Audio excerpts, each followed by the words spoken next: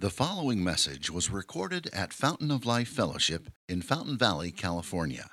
For more information, visit www.folfcrc.com. Today's reading is Matthew 9:35 through 38, found on page 814 in your pew Bibles. And Jesus went throughout all the cities and villages, teaching in their synagogues and proclaiming the gospel of the kingdom and healing every disease and every affliction. When he saw the crowds, he had compassion for them because they were harassed and helpless, like sheep without a shepherd. Then he said to his disciples, "The harvest is plentiful, but the laborers are few.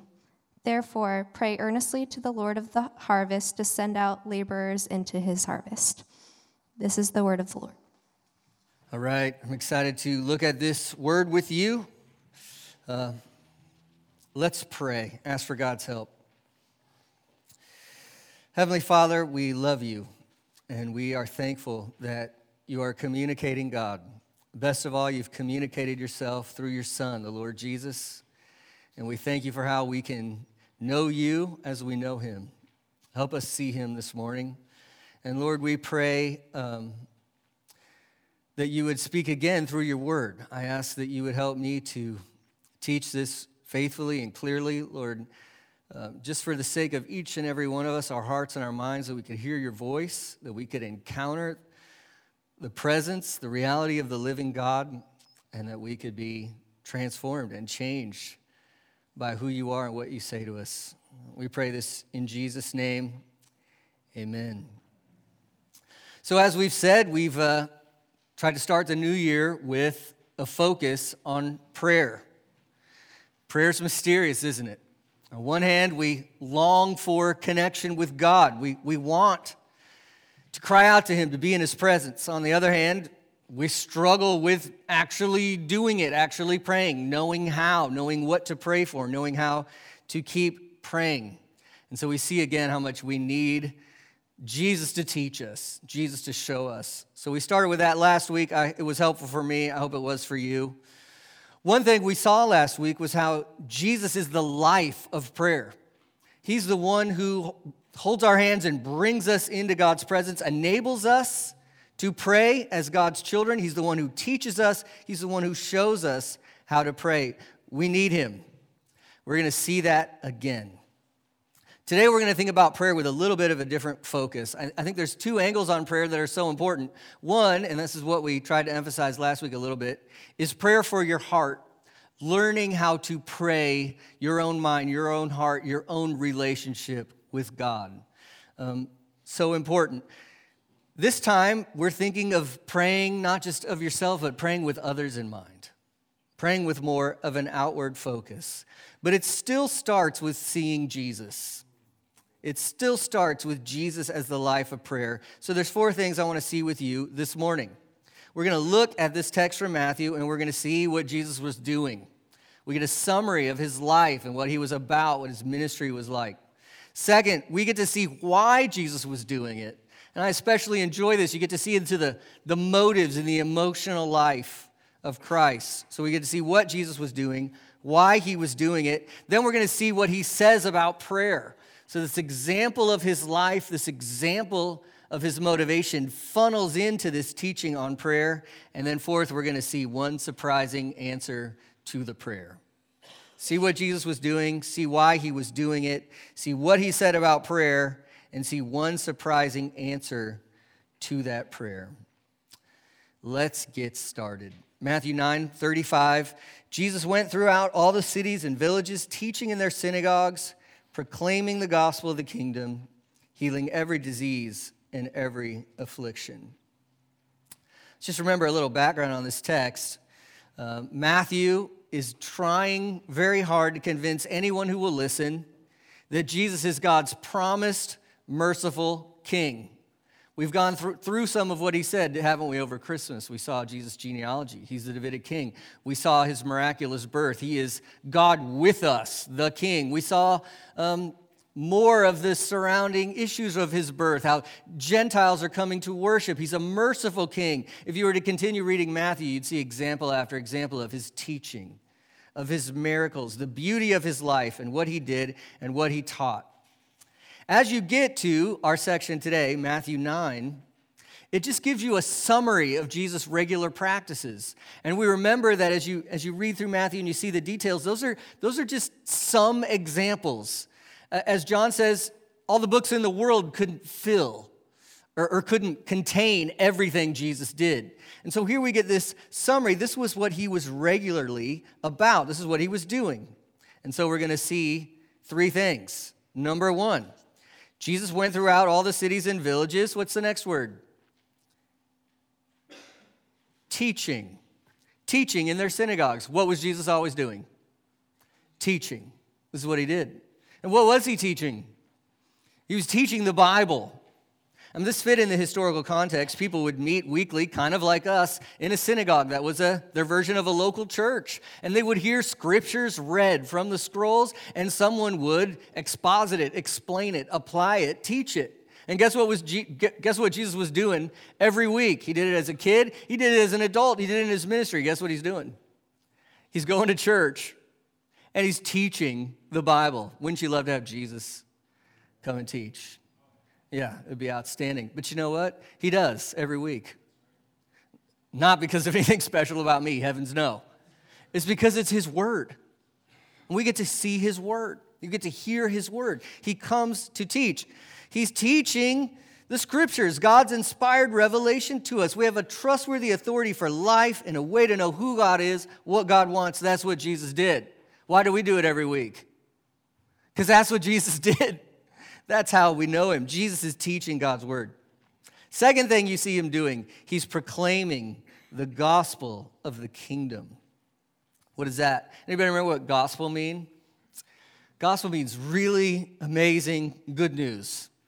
The news you've all been waiting for, the news you've all been hoping for, our only hope. This kind of news. And the news from the context of the Old Testament is this: God reigns, he's king, and he's coming. He's coming to save his people. He's coming to end evil. He's coming to renew the world. God is going to come. His king is going to come and to save. Jesus is proclaiming this.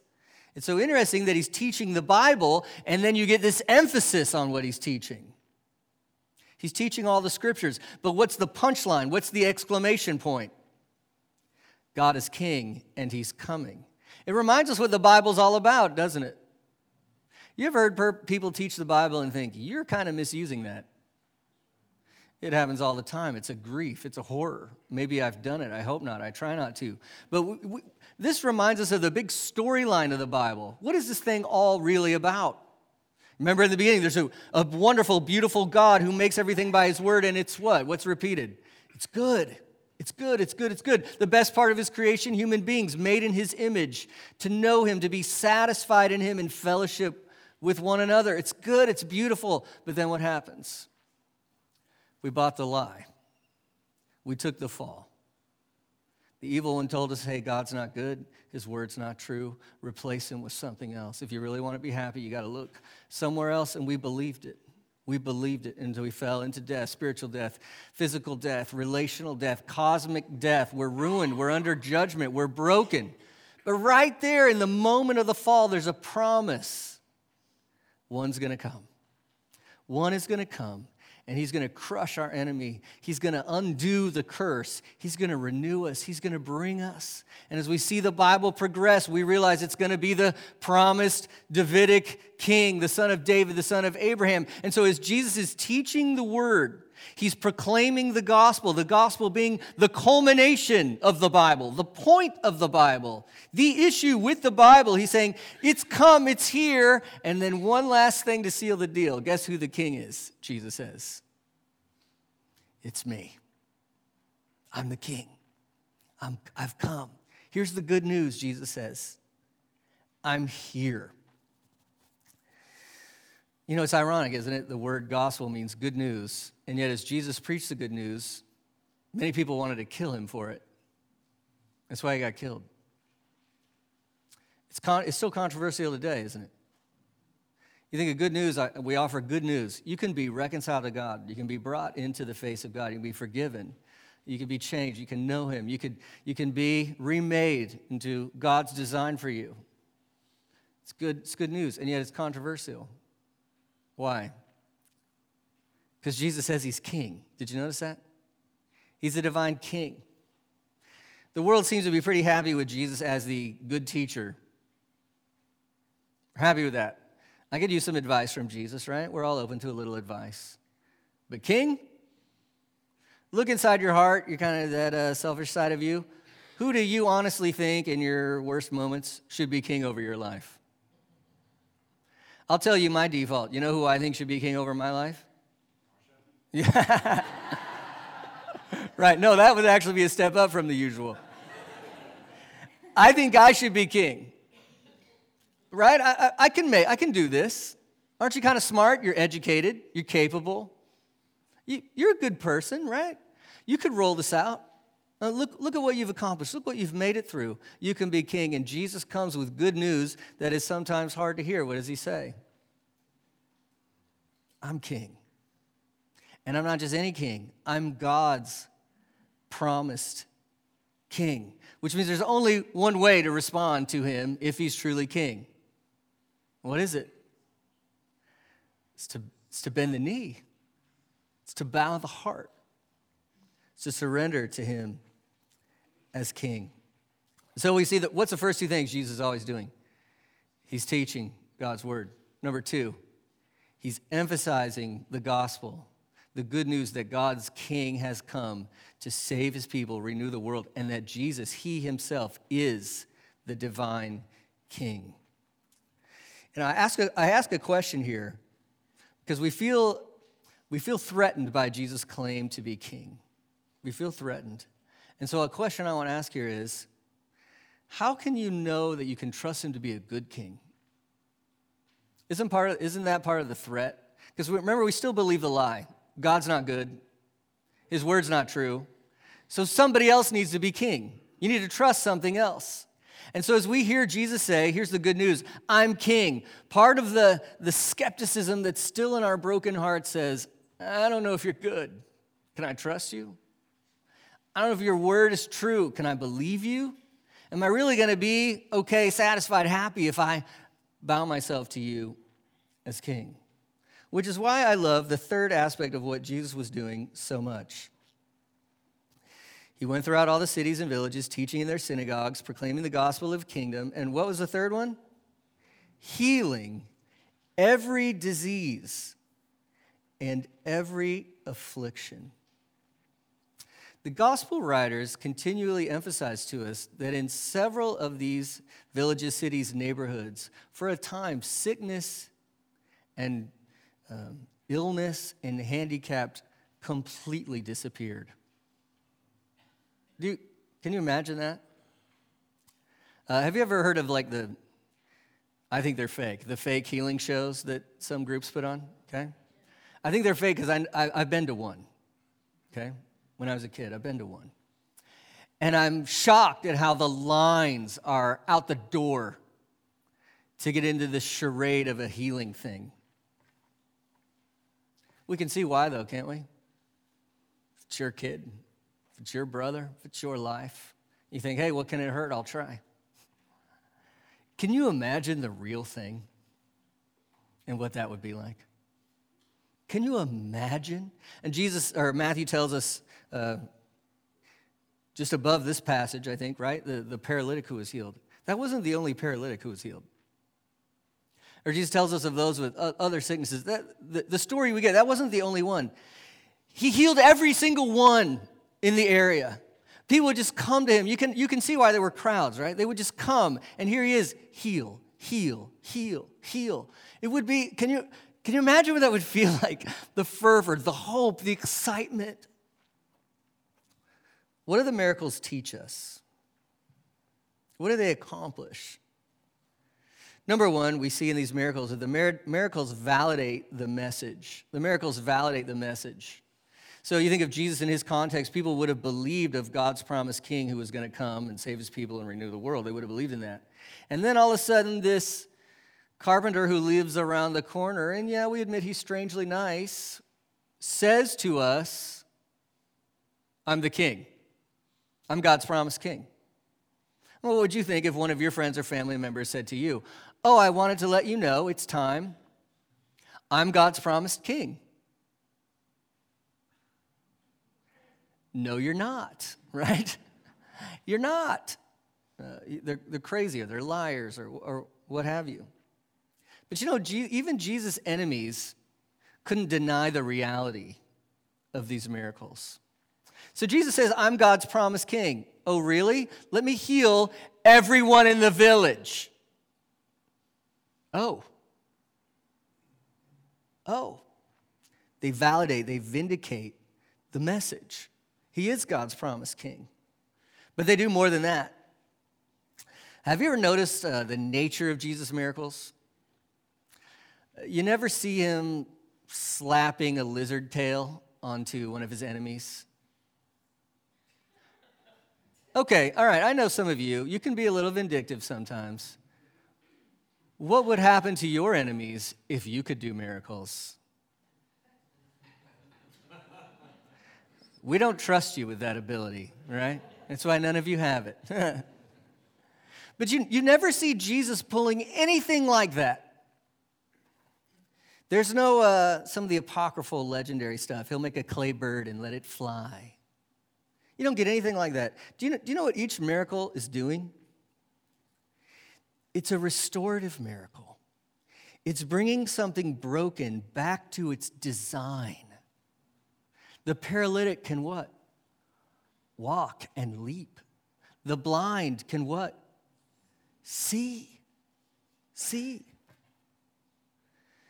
What do these miracles show? They show God's kindness.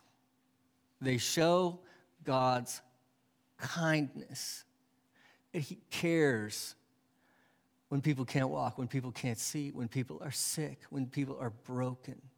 He cares. You see the kindness of God in these miracles. I don't know what Jesus' hours were like, hours working. What do you think his hours would be like if he could heal every sickness and every disease? It never stopped, and that's about right. You see in the Gospels, he'll try to get away for a retreat.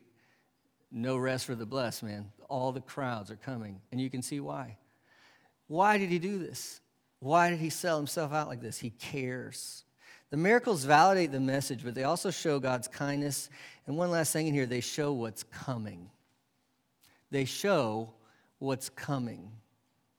Did everybody in all of Israel get healed forever when Jesus was there? No, they didn't. But it shows you what Jesus is going to do when he comes back. It shows you that the brokenness of this world is not the way it's supposed to be and not the way it will be. It shows you that all those healings were just an appetizer to what the new world will be like. We need to think about that more often. No sickness, no disease. If you're young, maybe you're feeling your whistles, you're feeling good, but one day, probably, you're going to wish for a new body. Is there anybody in here like that? Okay. And guess what? You're going to get a new body. You really are. A glorified body, and you're going to live on a new earth. If you belong to Jesus, you're going to be there. And all the appetizers of those miracles will come true forever and ever. Amazing. Let's just remember, what was Jesus doing? He was teaching the Bible. Number two, what else was he doing? He was proclaiming the gospel that he's king and he's come to save his people, renew the world. And number three, what was he doing? He's doing miracles, and miracles of kindness, miracles of healing, miracles that restored. Now let's look at Jesus' motive. Why does he do it? What an amazing thing to see and to think about. Why does Jesus hear? Why did he come? Why does he teach? Why did he preach? Why did he heal? Well, you're about to get told. Look at verse 36. When Jesus saw the crowds, he had what? Compassion for them.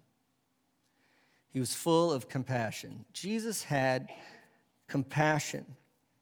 First thing to notice, don't you appreciate the first phrase? When he saw the crowds. Jesus sees the crowds. And Jesus sees the individuals in the crowds. Have you noticed that he's willing to touch a leper? Why would he do something like that? We know from other stories, does he have to touch you to heal you? No, you don't even have to be in the same zip code for him to heal you. Somebody will come and say, hey, my servant way back over there is sick. Jesus is like, healed. So somehow he sees the problem, knows it, and can get over there and renew the person's body from a distance. But a lot of times he'll touch them. Why? Because we're human beings and we're individuals, and he cares. He sees the crowds. I'm confronted here because a lot of times I don't see the crowds. How about you? You go to the grocery store, what do you see? I see me and my needs and my issues. That's all I see. Go to the gym, I see me. Go to work, I see me. Even at home sometimes, I see me. I see me. Guess who Jesus saw? You. He saw others. That's important to realize because that's why he feels compassion. He sees them as crowds, as individuals, and he feels compassion. What is compassion? How would you define it? It's something like, isn't it, to see someone's condition and hurt with sympathy for them to the point that you're ready to do something or you want to do something. It's to see somebody's condition and to hurt with them, to care for them in that condition, and to be so motivated that you want to do something. You feel compassion. The Greek word is worth mentioning. I probably won't say it right, but it's something like this, splagnizomai. Okay? And the reason, it's one of those words that sound like what it is, splagnizomai. It really means the intestines. His intestines were moved. In our vernacular, you might say his guts hurt. His guts hurt for the people that he saw. Wow. Can you remember the last time you felt deep compassion for someone? Happens to me occasionally. It's easier to feel compassion for my kids. I see their needs. I want to help them. If you're a parent, you probably know that.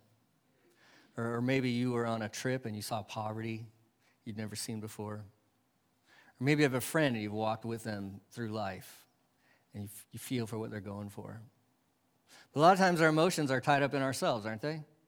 We feel a lot of self-pity. My compassion runs out so quickly. It's such a limited store. I'll care for a while. How about you? And then Jesus is filled with compassion. Jesus feels that way for us. Why? Well, look at what it says next. He had compassion for them because they were harassed and helpless, like, what are we like? Sheep without a shepherd. See, this is our condition. Now, I've got to be a little honest with you. It's kind of a backhanded compliment, okay? There's some self-knowledge here that we need. What is your spirit animal? Some of you might say, I'm like a lion. Okay, isn't that a pop song? You're going to hear me roar, okay? I did it. I quoted that one. Or some of you, you're saying, I'm like an eagle. I'm tough. I soar. I see things. And Jesus says, let me tell you, you're a spirit animal. You're a sheep. Okay? You're a sheep. Put down the lion stuff. Put down the eagle stuff. You're a sheep. And friends, you know, Jesus didn't look out on the crowd and say, I'm so proud of them. Okay? Jesus didn't look out on the crowd and say, wow, these are really nice, amazing people all on their own. I'm not even sure why I'm here. They're good. His heart broke with compassion because he saw what we are. We're sheep, which means a few things. We're foolish. we're foolish. It means another thing, we're vulnerable. It means a third thing, we cannot save ourselves. We're foolish, we're vulnerable, we cannot save ourselves. I found this story once about sheep, and it cracks me up, so I'm going to share it with you. This is from a paper in Qatar from several years ago, but the title of the article was 400 Sheep Fall Off a Cliff in Turkey. Okay? Hundreds of sheep followed their leader off a cliff in eastern Turkey, plunging to their deaths this week, while shepherds looked on in dismay. 400 sheep fell 15 meters to their deaths in a ravine in a province near Iran, but broke the fall of another 1,100 animals who survived. They just kept running off the hill. Shepherds neglected the flock while eating breakfast. Leaving the sheep to roam free, the paper said. The loss to local farmers was estimated at around $75,000. That's funny, and that's you. That's me.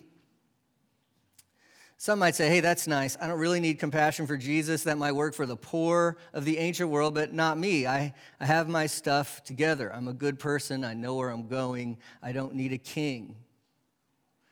One day, everything you're trusting in other than Jesus will let you down like a fall off a cliff.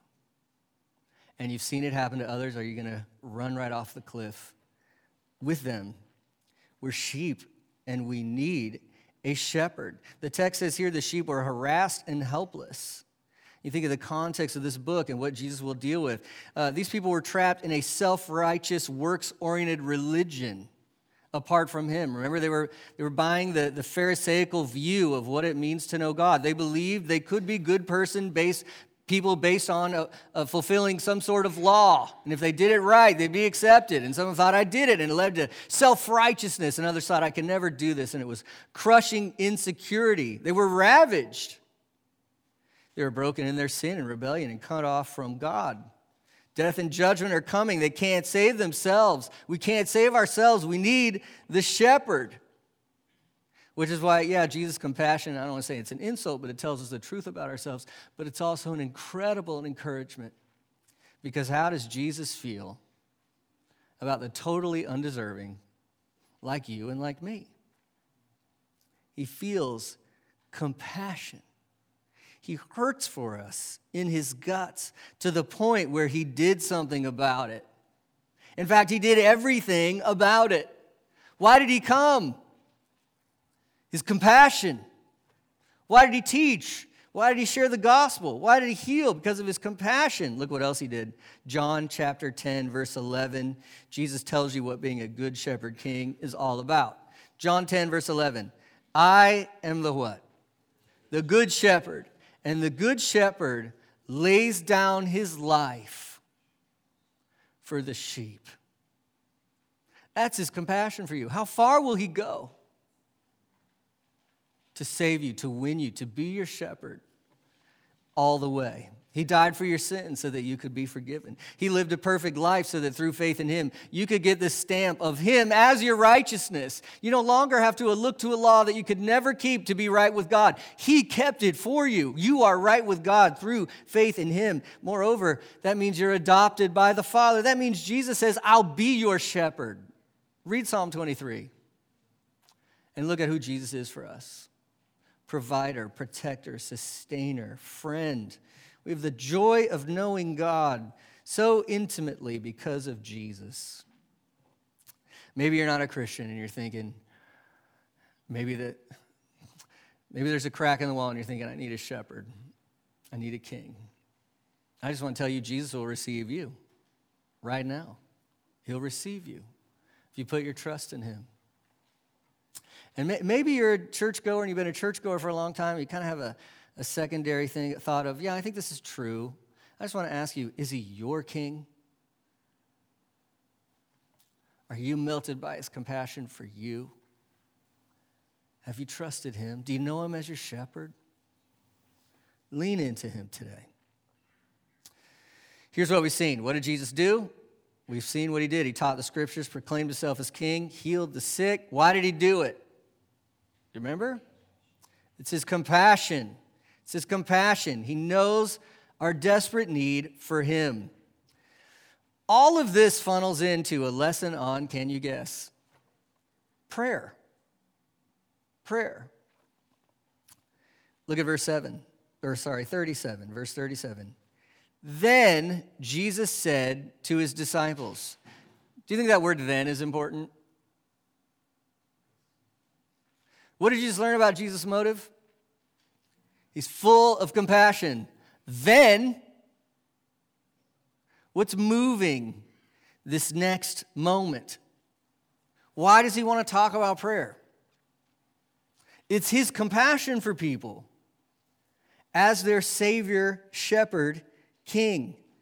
Then he said to his disciples, the harvest is plentiful, the laborers are few. Therefore, do what? Pray earnestly to the Lord of the harvest to send out laborers into his harvest. Jesus says to his people, there's something we need to pray about. Something we need to pray about. And Jesus here has changed the illustration, right? We had a shepherd to a sheep. Now we have a farmer reaping a harvest. I think the illustration of harvest has two main meanings. The first is this. Jesus said, I'm the Lord of the harvest. I think in the context of the Gospel of Matthew, that means I'm the one who's going to judge the earth.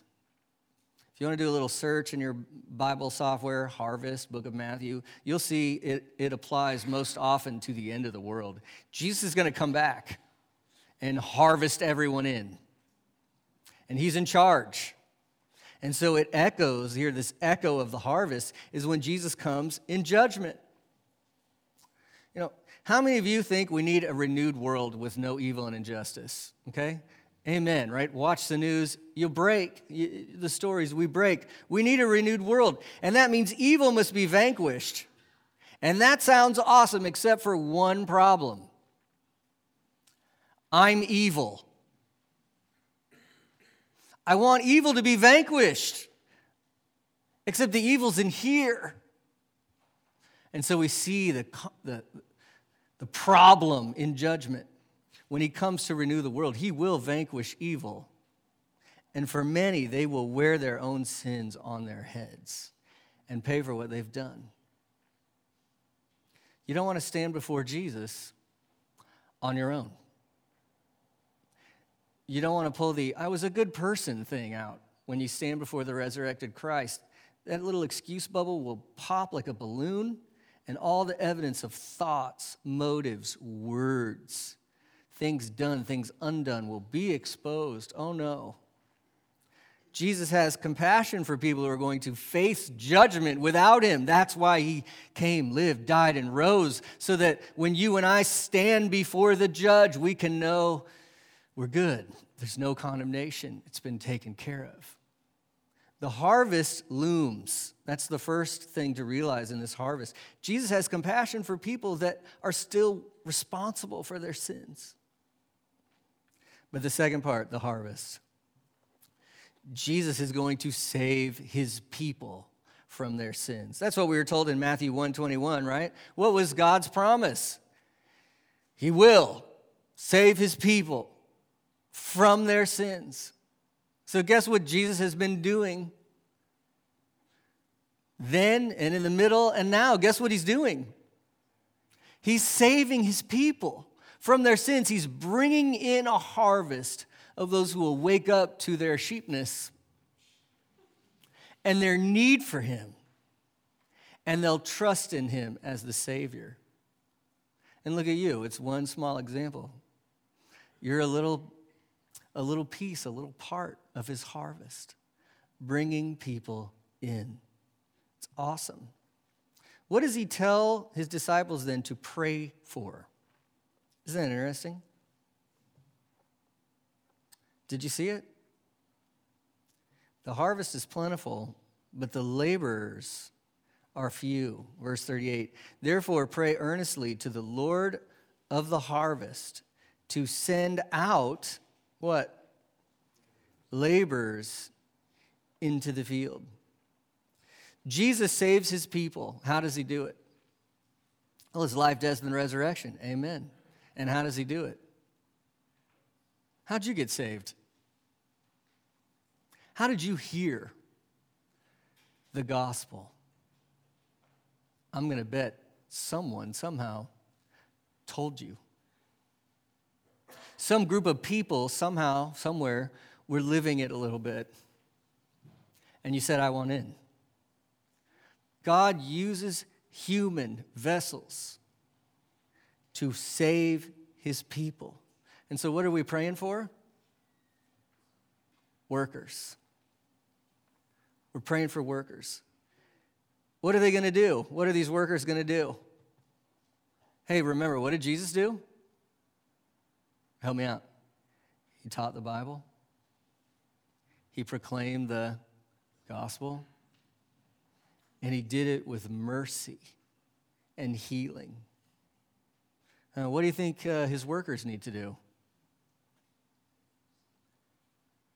Teach the Bible. Proclaim the gospel. And maybe you can't do miracles, but can you work to bring healing in people's lives? Yes, you can. Yes, you can. Thank God for the ways we try to do that here. But look at what Jesus is calling us to do. He's calling us to do what he's done. Teach, proclaim, show mercy, show healing. And now we see the power of this prayer. What did Matthew show us about Jesus' motives? Why does he teach, proclaim, and show mercy? Why? His compassion. Now I want to ask you and myself a hard question. How come you're not doing more work in the harvest? I know the answer. It's because you don't have his compassion. That's the answer for me. I don't have the compassion. Do you see the crowds in your life?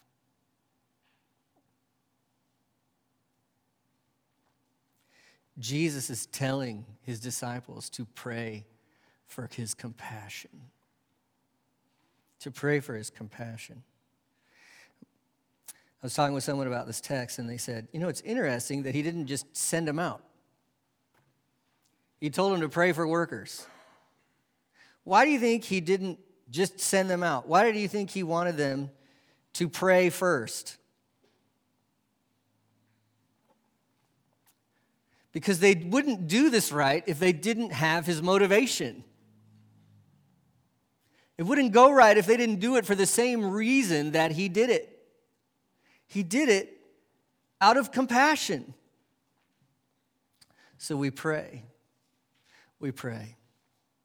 We need to pray first. What do you need to see again and again?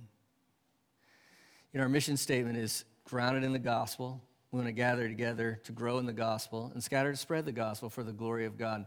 Think about the mission statement just maybe unfolding in this passage. How can you be grounded in the gospel? What's the thing you need to see? You need to see Jesus' compassion for you. You need to have his knowledge of you and your life and your situation and his deep care for you sink all the way down in. You need to be moved by his love for you. Those are those songs we sang, a love that won't let me go, Jesus strong and kind. The deep, deep love of Jesus that pondering his life, death, and resurrection for you would just blow you away with his commitment to you, his compassion for you, his care for you, that he is your shepherd, savior, king, that you be grounded in that. But then as you see that, and as you pray to him, this compassionate king, and you pray for workers, guess what you are praying for? Lord, let me have some of the compassion that you have for me, for others. Let me have it. Let it motivate me, this compassion. Where I'd want to teach the Bible, talk about what it means, talk about what it says, to where I'd want to proclaim the beauty of who Jesus is as this Savior King who lived and died and rose and reigns, and would want to work to heal someone. That could be as grand as helping them get a job, to as small as listening to their pains, to showing mercy in every way possible. Pray for workers. Pray earnestly for workers who, inspired by the compassion of Jesus, will do the work of Jesus. Do you need to pray for his compassion? So we've seen what Jesus was doing. What was he doing? He was teaching, he was proclaiming the gospel of himself as king. He was healing mercifully. What was his motive? Compassion, deep compassion. And what does he teach us to pray? Pray that we will see and be moved by and have his compassion so that workers will go out into the field. Well, I've already kind of showed you my cards, but what's the surprising answer to the prayer? He tells them, hey guys, pray for workers. Pray that God will send out workers. Pray the Lord would send out workers. Now look at chapter 10, verse 1. He called to him his disciples. Chapter 10, verse 5. These 12 Jesus sent out. Did you see what he asked them to pray for? Pray that the Lord will send out workers. And then did you see what he called them to do? Go get working. Do you know sometimes you're the answer to your own prayer? Sometimes you're the answer to your own prayer. The prayer was formative for the disciples in having them rely on Jesus and have them focus on compassion. And then that sent them out. Do you know why this prayer for compassion is so important? We see what motivates Jesus, and I think we can safely say any Christian ministry that does not have his compassion is missing something. Am I right? If it's not echoing compassion, splagnizomai, it's not done right. And that's formative for us as we go out. You know, I am such a mess. Sometimes I will try to reach out to someone for Jesus so I can prove to myself that I'm a good Christian. Can anybody else relate? Or sometimes I see people go out and argue for Jesus so they can win the debate and darn well show everyone that they're right and the other people are wrong. What is that? No compassion. If it's not happening with compassion, it's not right. 1 Corinthians 13. If I speak with the tongues of men and angels, blah, blah, blah, and have not what? Love. I'm just a gong. Don't you love, as I tell my little kids, Daddy does not enjoy loud, repeated noises. Okay?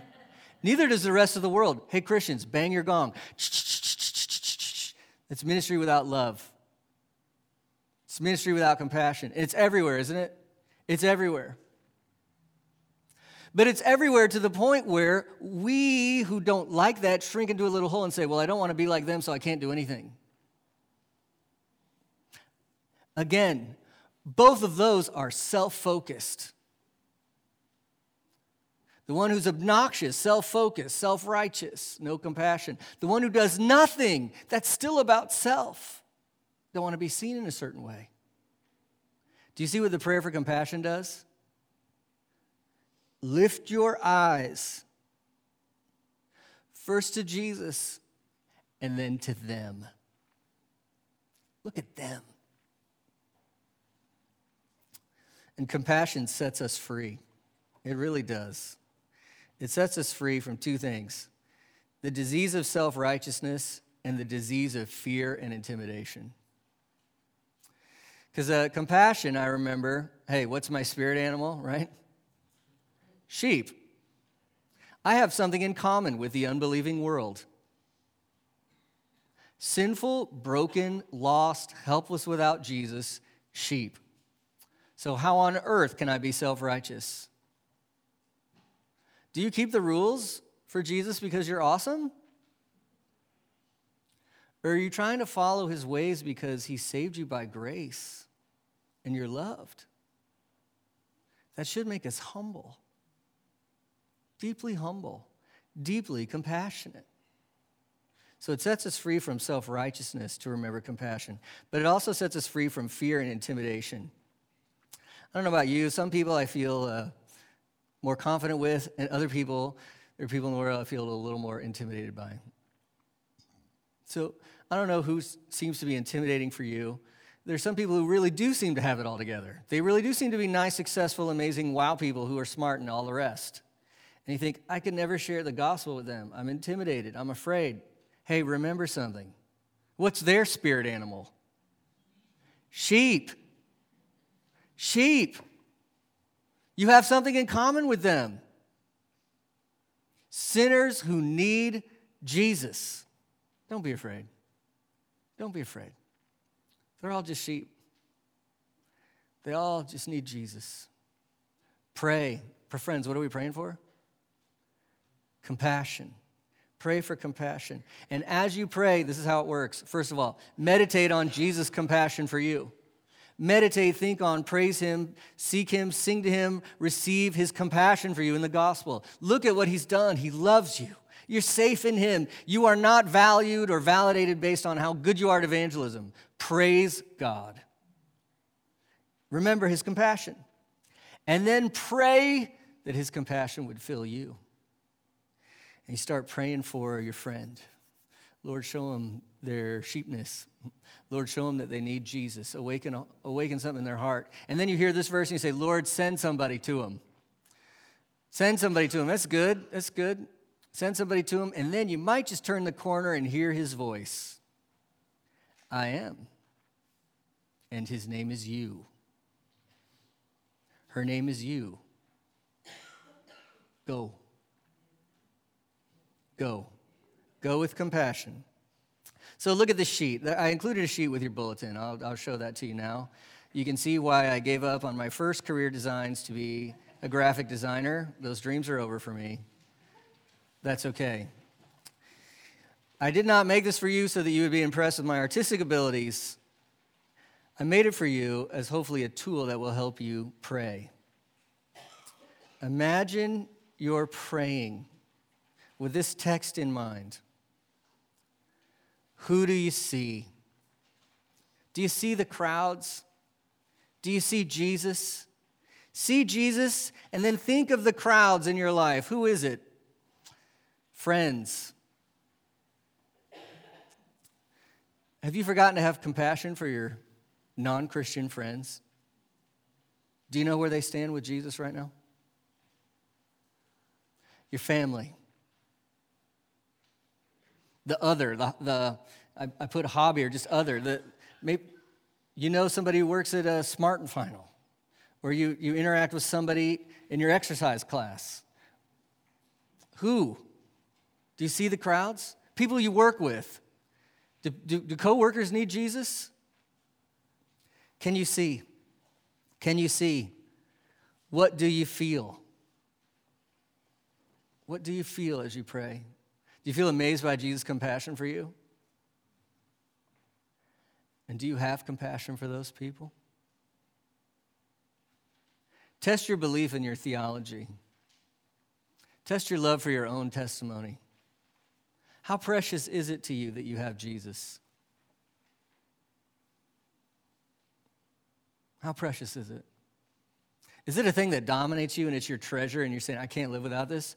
Or does that question kind of reveal to you, it's a sideline thing that's a nice piece of my life, but it's not my life? If Jesus is a sideline thing that's a piece of your life, of course you won't tell anyone about him because you're not truly convinced that they really need him. Are you convinced that they need him? Do you know what it would be like for them to stand before him without Jesus as their Savior? What do you feel? Do you feel his compassion? What are you praying? Are you praying? I know we pray. I love that we pray. Let's just pray more. Did you see what God said, what the Lord said to his people? Pray, what was the next word? Earnestly. What does that mean? Harder. Pray harder. As we saw last week, be stubborn with God.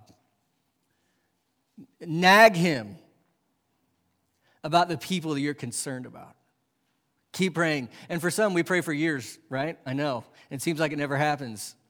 I know. Keep praying. Keep going. And for some of you, you're actually in here after some of us prayed a long, long time. Pray. What do you see? What do you feel? What are you praying? Where is he sending you? Where is he sending you? So there's just a few blanks in each of those bubbles. We're going to take a little bit longer to pray after the sermon, and I want you to think about who God's putting on your mind. Who's he putting on your mind? And what's he moving you towards with that person? What kind of creative idea can there be to try to go out and work in the harvest? I'm not saying there's no wisdom to this or timing issues with this. It is. This is a relational dance in a way to show someone Jesus. I get that.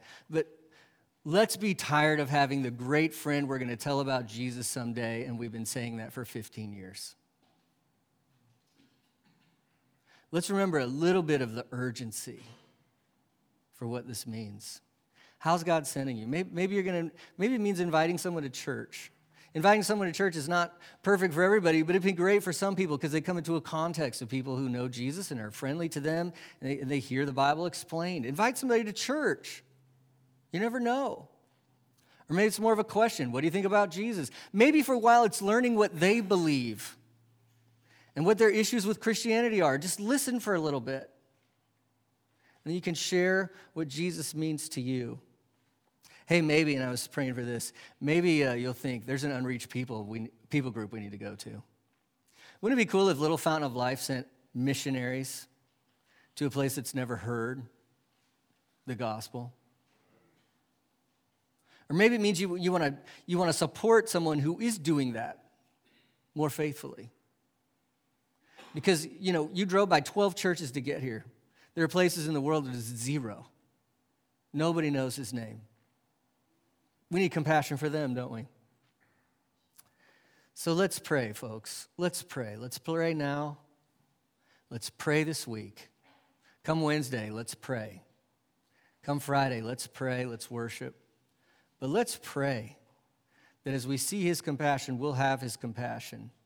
And we'll go as compassionate workers into his harvest. Amen? Let's pray. Father, we take this moment right now to sit before your presence. We want to think on a few things. Number one, thank you, Lord Jesus, for your compassion. Thank you for your compassion for me and my stubbornness and my pride and my rejection of you in so many ways. Thank you for your compassion for me and my brokenness and my need. We thank you for how you came in your compassion. We thank you that your work is enough to make us right with a holy God. Thank you for your compassion, for saving us, for bringing us near, for your love that will not let us go. Thank you. And Lord, we pray, it's a scary prayer, we pray that you would give us your compassion. Compassion is fearful because it makes us hurt. It makes us be inconvenienced. It makes us take risks. But we see that's what you did. You gave up your very life. Lord, we pray for more of your compassion in our hearts. Help us see the people around us and where they're going without you, Lord. Help us see and help us be filled with your compassion. And Lord, we pray that you'd send out workers, and we do pray for the world, for our neighborhoods, for our lives, for everything, macro to micro. Lord, send out workers, send out your people with your compassion. Help us to go in compassionate ways, in gracious ways. Send us out, Lord. Send us to that family member, to that friend, to that neighbor, to that worker. Lord, we're afraid. We don't know how to do it. Teach us. Give us courage.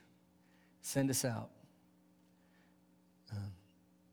for the sake of their joy in you and your glory. Do this work in us. We cannot do it on our own. And that's why we pray. In Jesus' name, amen. Thank you for listening, and we invite you to visit us Sunday mornings here at Fountain of Life Fellowship. For more information, visit www.folfcrc.com.